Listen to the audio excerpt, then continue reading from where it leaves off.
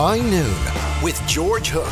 Thanks to ClaytonHotels.com with 17 hotels across Ireland and the UK. Well, every day this week on News Talk, you could win your M50 toll for an entire year. You know your preset button on your car? Well, we want you to reset it to make it number one. Take a pic of your radio and post it on Facebook, Twitter or Instagram using hashtag NT1. All your tolls could be paid. We'll announce a winner every day this week on News Talk Drive between 4 and 7. Remember, make News Talk your number one. Well, just back from my holiday, of course, in which I had rest and relaxation in the kind of comfort I'm designed to have. And now, of course, I'm joined by Barry Kenny, who is you're the kind of Green Party or extreme left of travel. You believe if you're not in pain and suffering on your holiday, it's not a real holiday. It's called immersing yourself in the culture, you know. So what are you immersing yourself in? Obviously, I'm sure you dined very, very well. But, you know, food is such a huge part of holidays. But street food is... Sorry, I'm laughing. A window into the soul of your destination. Street food. Street food. You go along to some fella cooking on the side of the street. Effectively, yes. You don't know where it came from. Nope. But you don't know where anybody's come from. You don't know where the 5-star restaurant you popped into, or the Michelin star, you take it on trust that's going to be good. Okay. The reason I thought of street food was because I don't know if you heard of the report a couple of weeks ago that Bangkok, which basically is the world capital of street food, was on the point of banning it outright. And it's the world capital of street food. This is basically, it was horrifying for locals, it was horrifying for tourists, the equivalent of Ireland banning Guinness. But this is because presumably all the dead people are littering the sidewalks of Bangkok. Well, maybe more the dead vermin actually is the problem. Basically, they now, be it the reaction or be it that it was lost in translation, the Bangkok officials have rolled back furiously from this, saying, no, all we want to do is clear the main thoroughfares, designate areas and impose some standards. Okay, you've presumably been there. Yes. And you bet this stuff. Yes. And you're still with us. Still with us. And in fact, the only bit of upset stomach I got was actually from a roofed establishment in Bangkok. But explain street food to me. Street food, look, it differs all over the world, but effectively you are talking about mobile carts, mobile cooking operations that set up on the side of streets that are serving people literally passing by. They're passing by on pavements. Some cases they're passing by in cars, and you are buying and eating your food on the go. There may be tables. Take Chinatown in Bangkok. This place is extraordinary. The great thing about it is that the main street where you get your food in Chinatown is named Phi Kiao Yaowarat. An emphasis on the rat at the end of it. But it is a production. You have flames soaring, you have aromas wafting down this street. Seafood, if you want spicy seafood stir fry, if you want stir fry prawns, this is where you're going to get. Now, there's only one problem with this. English is not the lingua franca of Bangkok, in my experience anyway.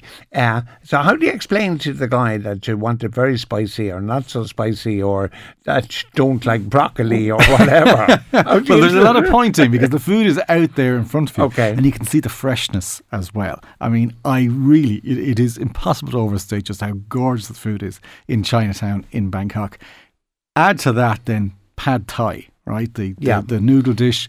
There was a stall that we christened the Mangy Dog because the owner happened to have 3 mangy dogs sitting around his establishment, which is effectively was like a rundown garage, and the most beautiful pad thai for just over €1.50 with 3 mangy dogs. 3 mangy dogs sitting around. They're quite friendly mangy dogs as it happens, but beautiful food. I told you before, George, I review everything on TripAdvisor. This place could not be found and could not be verified by TripAdvisor, so they wouldn't allow us. If you want to go a little bit extreme, you can get the grasshopper snacks as well. What, actual grasshoppers? Actual grasshoppers, deep fried grasshoppers. I think the deeper fried, the better, to be fair. Have you tried them? Yeah, you don't want the chew. it was basically like eating sawdust. It was fine. But is Mrs. Kenny with you on this? This is the thing I think most wives are listening in awe, that Mrs. Kenny is prepared to follow you into the barn of Whale. Well, she draws the line at the grasshoppers. Okay. But, the mangy dog? The mangy dog, no problem at all. New Year's day, night, or New Year's morning at 4 a.m. It was the only place serving in the area. Mangy Dog was where it was at. And you look, I mean, I think you have to be sensible. You look at these places, you look at the freshness of the food, you look at, I mean, cleanliness is something that you really have to take, as I say, on faith. But I think the freshness of the food and the popularity. If a place has a queue, and if there's a queue of locals, then that's somewhere to go. Now, that's Bangkok. Yeah. Presumably, like the great street food places, I would just imagine, would say be India or China or the Far East generally, presumably, is the home of street food. Vietnam is a real challenger to Bangkok standing in terms of those soupy beef, the pho dishes, rice noodles brimming with star anise, cinnamon, ginger, fish sauce, things like that.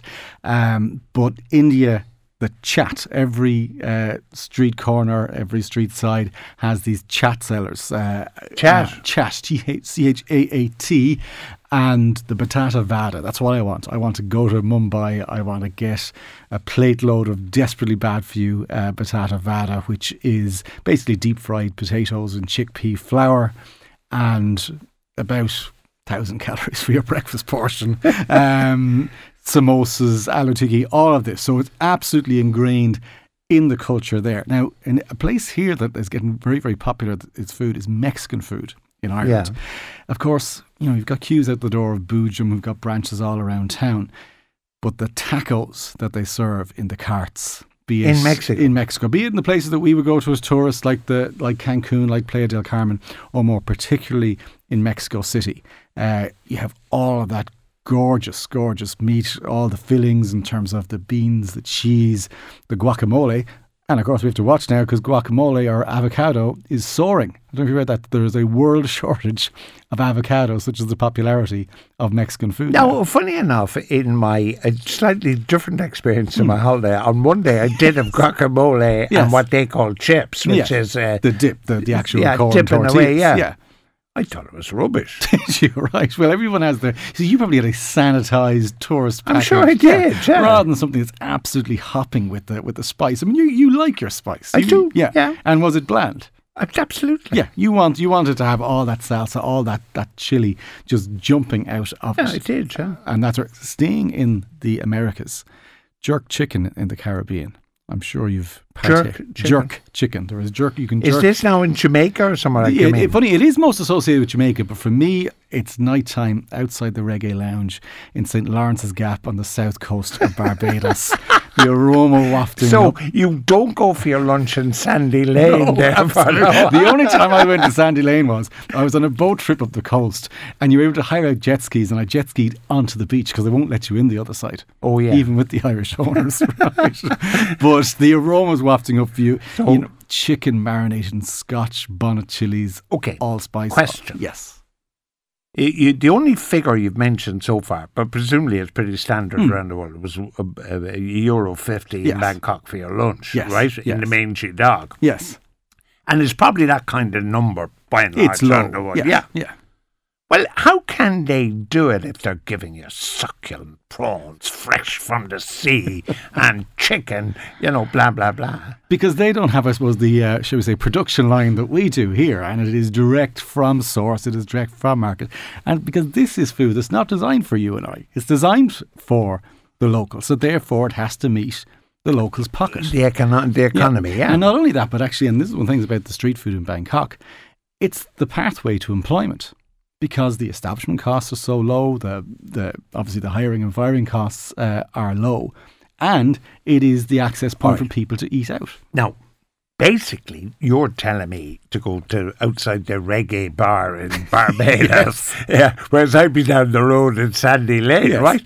But here's the point: if you take Ireland, okay, every day health authority inspectors are going into restaurants and they're shutting them down. You're reading your paper the following day. He went in and he found 2 cockroaches and he shut the place down. Yes. And they're worried that the entire city is not knocked out. Yes. So therefore, how can the fella in the Mangy Dog provide food, which is not knocking you out, when we have protection officers going into every restaurant in Dublin. I imagine their constitutions have been strengthened somewhat through experience. Their constitution. But I'm talking about yours. Yeah, look, it's Russian roulette. I mean, let's not shirk from the fact. But you said you never got sick until you went into a Michelin starred restaurant. No, it wasn't. It was underneath the railway tracks leading into one of the main Bangkok stations, but it was actually a roofed establishment. You want something a little healthier maybe then? It's not a proper Thai holiday unless you spend 3 days straight on the bowl of some dodgy seafood. Well, I actually spent 13 hours on a flight home suffering from it. I will say. Well, Anna said the nurse tried to explain you go poo-poo before you get a dose of strong antibiotics. True story, says Anna. She was in a terrible state from dodgy seafood in Thailand. But you can be. The one thing I will say is I find I get very, very aware of the need to clean, the need to, I remember being in Egypt and constantly kind of washing the hands, because people say when you handle notes, the notes have been worn and they've been handed from hand to hand. There's germs there. So you tend to find that you keep yourself quite clean. Now, goat tacos in Sayulita, Mexico, the best street food in the world. Wow. Okay, goat. I have to say I shy away from goat. Not grass. Well, now, when I went to Haiti on a regular basis for the charity, goat stew, right? Yes. I didn't eat any of that kind of stuff, right? Okay. But the interesting thing is, I carried around a bottle in my pocket, Of a hand sanitizer, was it? Of a hand sanitizer. Yes. And I was afraid to shake hands with a Haitian without sanitizing my hand. But the interesting thing, I actually went into one of these hovels, right, where people were living. And I kind of poked around in a hovel, and then I picked up their baby, and I held their baby. Now, admittedly for television, but I did it, right? I didn't die. No, of course you didn't. So maybe we exaggerate the hand sanitizer. No, I think it's sensible. I really do. I mean, I would continue to do it, but it's just, I don't think we should shut ourselves off from the real experience, because, as I say, food is so much a part of cultures. Yeah. I brought Ingrid to Bangkok. I mean, I certainly need to bring her to street food, but we're in this Marriott, this sort of 5-star Marriott and everything. And next minute I go down to breakfast, the big buffet, all the usual stuff.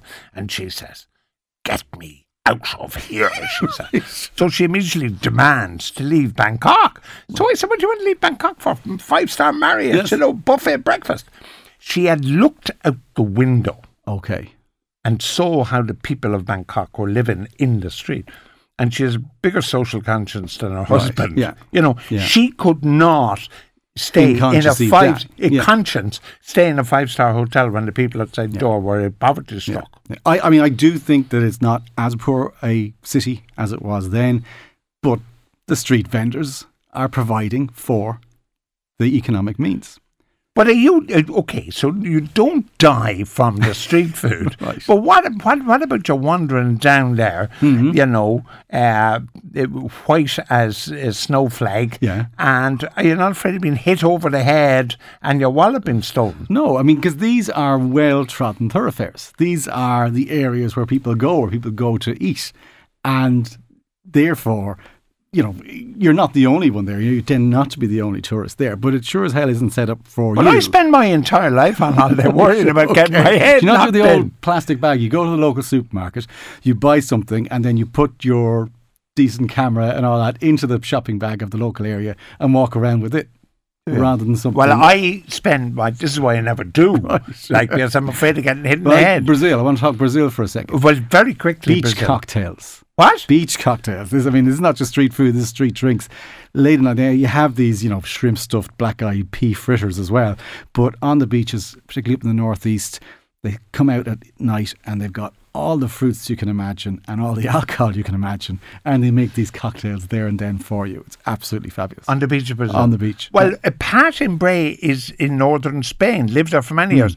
Baby goat is very much a delicacy. And of course, Spain is more that kind of tapas culture as opposed to street food, although the churros in Madrid, that donutty type dough, long strings of dough, it's a great, celebrated in, I suppose, in that late night city that is Madrid as a hangover cure, and they dip it in really thick, gooey chocolate.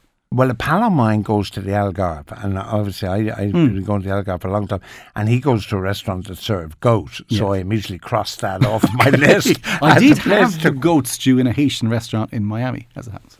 And then, George, how dreadful for you to have to shake hands with the lower class. I did think you might get that reaction, George. How was the text? And I'm sure there's more to come.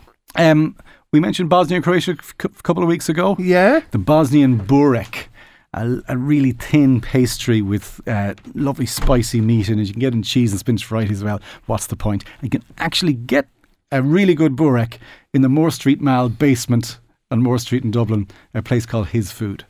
You're kidding me? Yeah, gorgeous. Packed with Balkans. The nearest I go to this kind of street food is I buy black bread from a Jewish bakery in Dublin. Okay, that sounds very street, George. Very street. Barry Kenny, thanks very much. Sean Crieff, street food, no? Yes, I'll take food anywhere, pretty much. We are going to be talking to a chap called Skippy Jessup today. Skippy is 39 years of age, lives in his mother's basement. He's a Mormon and he's a virgin, but we're not going to be interviewing him for any of those reasons. We're interviewing him because he's a massive collection of his own belly button fluff. I thought Skippy was a kangaroo. No, not this lad. All right. Belly button fluff. Hold on there. I just want to have a look. None. I cannot start a collection. TMI. All right, that's it. Sound engineer today, Michael Quilligan, and of course our team, Ciara Courtney, Alex Russo, Aoife Breen and Mark Simpson. Back tomorrow at noon, back next Tuesday with hopefully some real 5-star Michelin-starred restaurant with Barry Kenny on Travel Tuesday, every Tuesday at this time.